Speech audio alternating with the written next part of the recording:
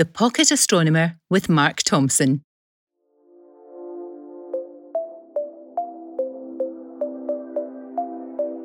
In tonight's minisode, we'll be discovering the story behind Perseus and locating the Perseus Double Cluster.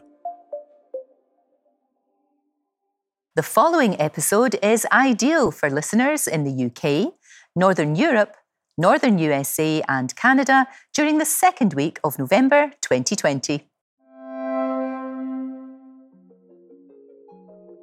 You're listening to The Pocket Astronomer, your audio guide to the stars. I'm Mark Thompson and I'm addicted to stargazing. After listening to this podcast, I really hope that you will be too. In these November special editions, I'll be challenging you to make a new observation every week, and by the end of the month, you should have a great feel for new parts of the sky. I'll also be giving you facts, figures, myths and legends about each observation. And remember, you don't need a telescope or binoculars, just your eyes and a sense of adventure. To get the most out of this podcast, you need to head outside around 9 p.m. local time in the second week of November.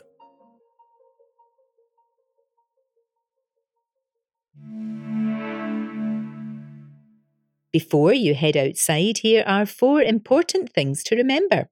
Make sure you wrap up warm. Make sure your garden is free from any trip hazards. If you start to feel cold or disorientated, don't be afraid to take a break. You can pause and rewind this guide at any point. When you're ready, we'll begin.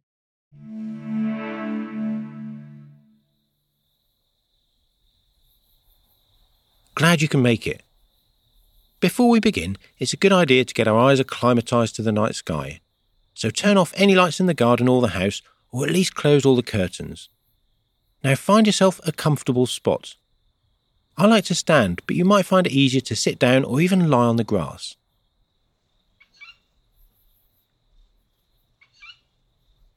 Comfortable? Great. Now count to 20 whilst you let your eyes get used to the dark. This gives the iris time to fully open or dilate. It actually takes a good 40 minutes for your eye to become fully dark adapted, so you'll notice that you can see more and more as we wander among the stars together.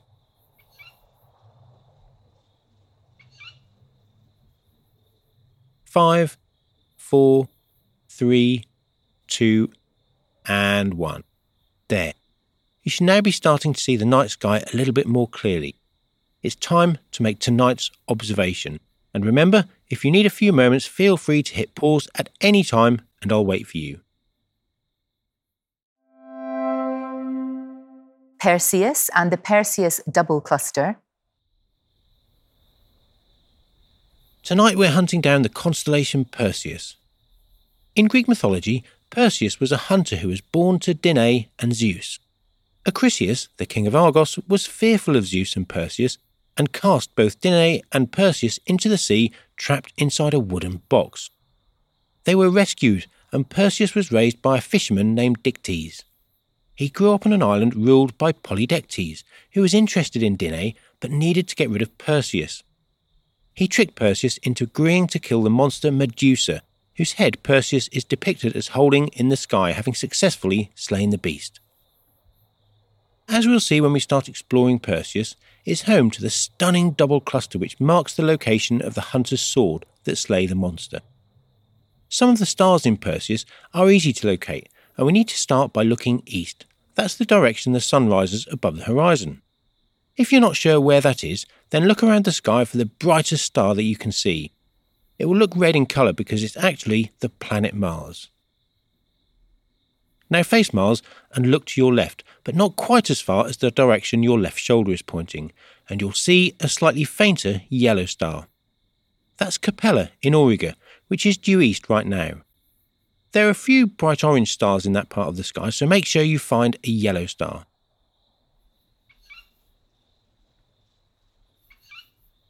Found it? Press pause if you need a few moments to get there, and remember, you can skip backwards at any time if you need to hear these instructions again.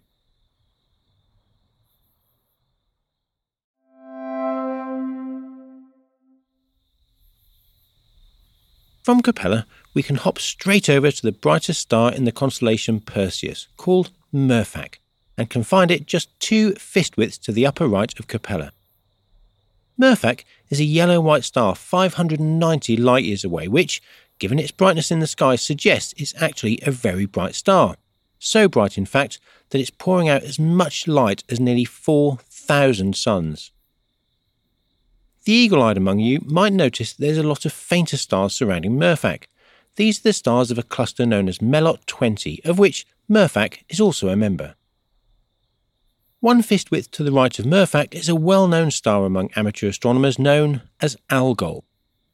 Algol marks one of the eyes of the head of Medusa, the monster slain by Perseus.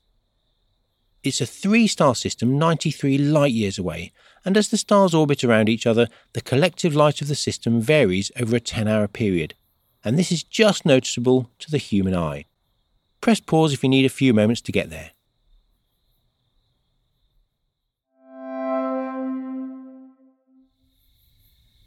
Hop back to Murphach, 1 fist width to the left of Algol, and then half a fist width up and to the left of Murphach is a fainter star called Gamma Persei, another star known as an eclipsing binary just like Algol. Continue on in the same direction for about the same distance to find Miram, a fainter red star. It looks quite inconspicuous, but through a good pair of binoculars or a telescope, it reveals a stunning binary star system with the gold and blue colours. From here, we can hop up to the beautiful double cluster in Perseus. Press pause if you need a few moments to get there.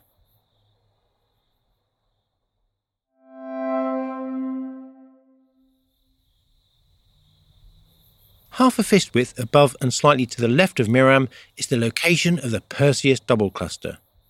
With the moon out of the way, and assuming you're away from bright city lights, then you should just about be able to make out 2 fuzzy patches of light. These are the 2 star clusters that make up the Perseus Double Cluster. Each cluster is about the size of the full moon in the sky, but a little bit further away at a distance of around 7,000 light-years and separated by a few hundred light-years. The 2 clusters are young, with one having formed 5.6 million years ago and the other 3.2 million years ago, making them spring chickens when compared to our Sun, which is 4.6 billion years old.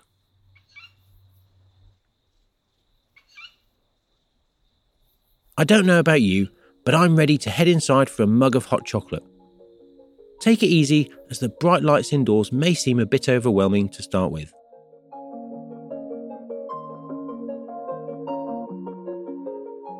Congratulations! You've completed part 2 of my November Stargazing Challenge.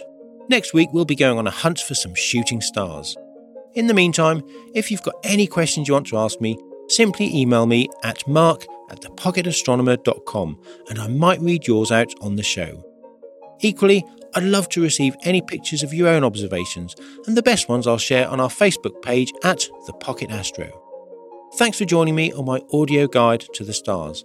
I can't wait to see you again next episode. I'm Mark Thompson. Goodbye. The Pocket Astronomer was a Why Did the Chicken production. It was written and presented by Mark Thompson with help from Lorraine Kelly. The producers were Redzi Bernard and Dan Page. If you enjoyed the show, please do 3 nice things for us. Subscribe, rate us on iTunes, and tell a friend.